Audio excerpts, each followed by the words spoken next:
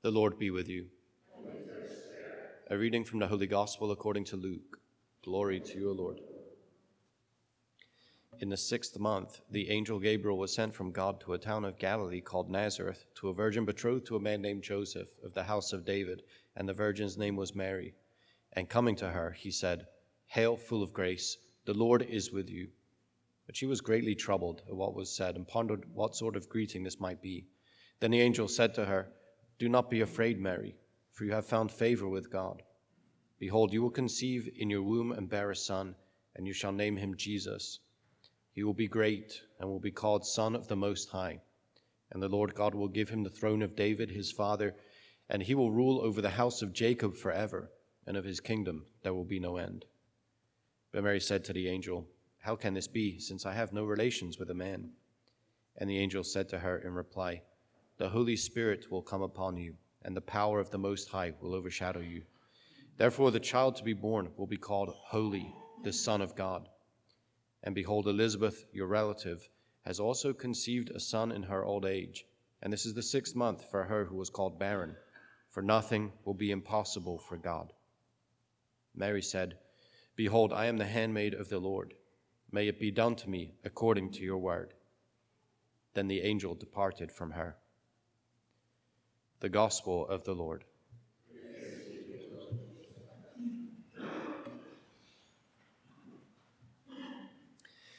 Okay, yeah, we know we're getting there, right? There are only so many stories, between now and at the birth of Jesus. So we're making our way really quite quickly here. Gabriel's been pretty busy. Do you know he's had a lot of work to do the past couple of days, Gabriel. But we get the sense. He had a 6-month break. It wasn't like one after the other. But I'm trying to. Okay. Anyway, so it's okay. So yeah, there is a lot going on in the passage, and I think I don't know. I think to begin with, there's all the Davidic themes are here, right? So we have a whole bunch of kingship-oriented realities, which is good for us because as we say make that final run at Advent in preparation for the coming birth of Jesus, we're always going to remember who this is, right? This is the King of the Jews, certainly, right? He is David's son. We look in the Psalms, David's son, who also is David's Lord. We're going to see that, he is to rule over the house of Israel forever. His kingdom will have no end, right? And we know that his kingdom is already inaugurated. We know that his kingdom has already come, as it were, and is coming. So there's enough here for us to say, okay, as I prepare my heart, my life for the coming of Jesus at Christmas, I'm preparing for the one who has absolute authority over me, and the one who is due for me absolute allegiance. Yeah, I think one of the commentators on this passage rightly points out that some of the difficulty with accepting the virgin birth of Jesus is because if you take the whole complex of say, events or truths together, then you get that kind of thing, right? You get a king who has absolute authority over everyone. And who wants that? So better to start denying it up front. Better for me, I'm going to hold off on the virgin birth. Sure, that can't possibly be a thing. Because I'd prefer to not be compelled to live in complete allegiance to this king. I want to govern myself, as it were. But for those of us, I think we're probably the few, the proud, the ones who have governed themselves and realized that we do better with a king, and we do better with King Jesus. And then we still are eager for his coming rule. Okay, let me take it a little bit different direction. We've had this passage a few times recently. I think, yeah, so, okay, one is you have to point out the parallel between Mary's response and Zechariah, right? And Mary's response is a faithful, how can this be? Right? Mary's is how do I grow into this? Right? I don't quite get it, but I trust. Zechariah is more like, I'm not convinced, right? It's still not likely, even with the angel's message. But Mary's very different, right? How can this be? And then we see the continuation of her response to the angel. Behold, I'm the handmaid of the Lord, right? She's striking out with real boldness and eagerness. And that's what we want to have cultivated in us this last week of Advent in preparation for Christmas. That boldness of Mary, the idea that we're going to respond when the call comes to us, whenever the call comes to us. And it's coming to us all the time, right? The call to go beyond ourselves and to live according to the will of God, according to the demands of charity. And this is really where my reflection is this morning, is to say something like, I want to be kind of extreme with it. I want to say, God loves poverty. Yeah, God loves poverty. So it's not even that God is kind of like, he's willing to endure it, right? Or suffer it, like he's willing to suffer poverty.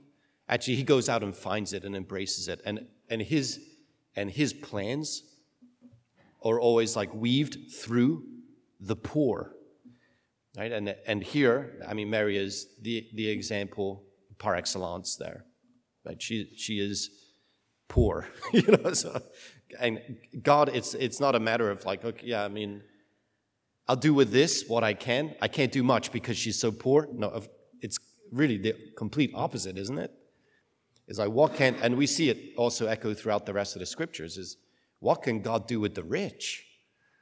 Yeah, and he's somewhat committed to the idea that he can do very little with people who are rich. So anyway, this is then my point of adoration, is to say, God, you're the God who loves poverty, right? So I'm praising God for the fact that he's the God who loves poverty, okay? And God who embraces the poor and works out his plan of salvation through the poor especially, really in the eyes of the world, yeah? So God, you're the God who loves poverty. But then I think, right, of course, contrition, am I embracing poverty? I adore the God who loves poverty, and then as soon as I've stopped that particular act of adoration, I just think of all the ways that I'm going to fill myself up, right? So it's like, okay, God, you love poverty. Why does he love poverty? It's because he himself, this is theologically a bit edgy, but God himself is poorness itself.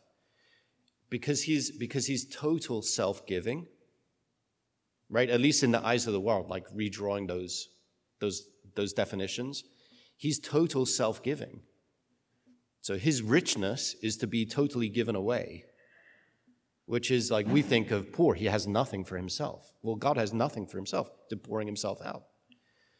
So he's made us also in his image and likeness to be poor, in the sense that he's made us to pour ourselves out, right? To give ourselves totally away, to have nothing for ourselves, but to live in like total ecstatic relationship, both with God and with others. That means we have to give ourselves away completely. So what serves as a better reflection of that, right? People who have everything, or people who have nothing. Now, I'm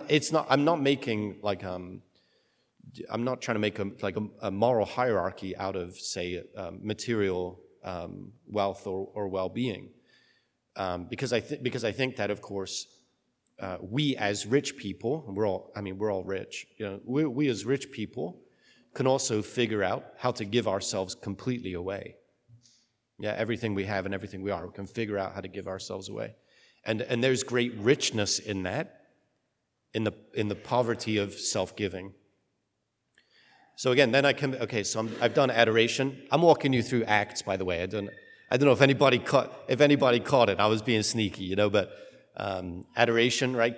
You're God who loves poverty. Praise and love the God who loves poverty, right? And can I say this is also, for me, revolutionary? And maybe because I'm British, I don't like to say I love you, right? But it is. Yeah, Chris. Yeah, okay. The Italian. Okay, great. So this is, because I'm British. Okay, I don't like to say I love you, but saying to God I love you is really transformative. So if you haven't done it recently, then try. And also not just like say it, but let the heart speak to the heart of God. Let your heart speak to the heart of God.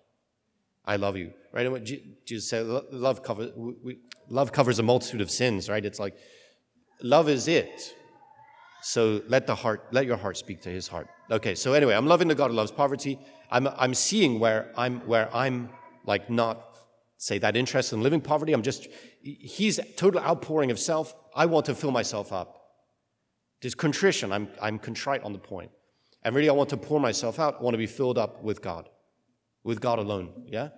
And then thanksgiving, right? He's given us our own corner of creation to pour ourselves out into, right? So it's the total self-giving that he's called us to in imitation of him and being made in his image and likeness. We get to do in that corner of creation that he's entrusted to us. So that's our forum, right? So my act of thanksgiving is to be thankful that I have this space to give myself. And then, of course, the supplication, asking God for what I need. I'm asking God for what I need in order to keep pouring myself out. Yeah, and this is what, again, Advent season is all about in preparation for the coming of the King who is the embodiment of radical generosity, the embodiment of self-giving love. And we have, of course, Mary, our mother and model in the faith to show us how it's done. Right? Behold, I'm the handmaid of the Lord. What's her life going to look like? Yeah? I mean, it's a beautiful life. Very, very difficult. Very, very difficult. Right? Jesus is born on the run in the lowliest of conditions. Right? She's going to have to watch her son get killed, right? In the most horrific way, right? So, but here she is, right? She may or may not have any sense of that, what's coming. But here she is with real boldness and real commitment to the thing. Yeah, she's eager to pour herself out. And she'll do it here, and she'll do it all the way to the end. And she does it even now for us. Right? So we get to follow her in that same pattern as we live into the call that God has on our lives with King Jesus at the head, inspiring us, breathing his life into us, so that we can become more and more the reflection of God's radical generosity that he's made us to be.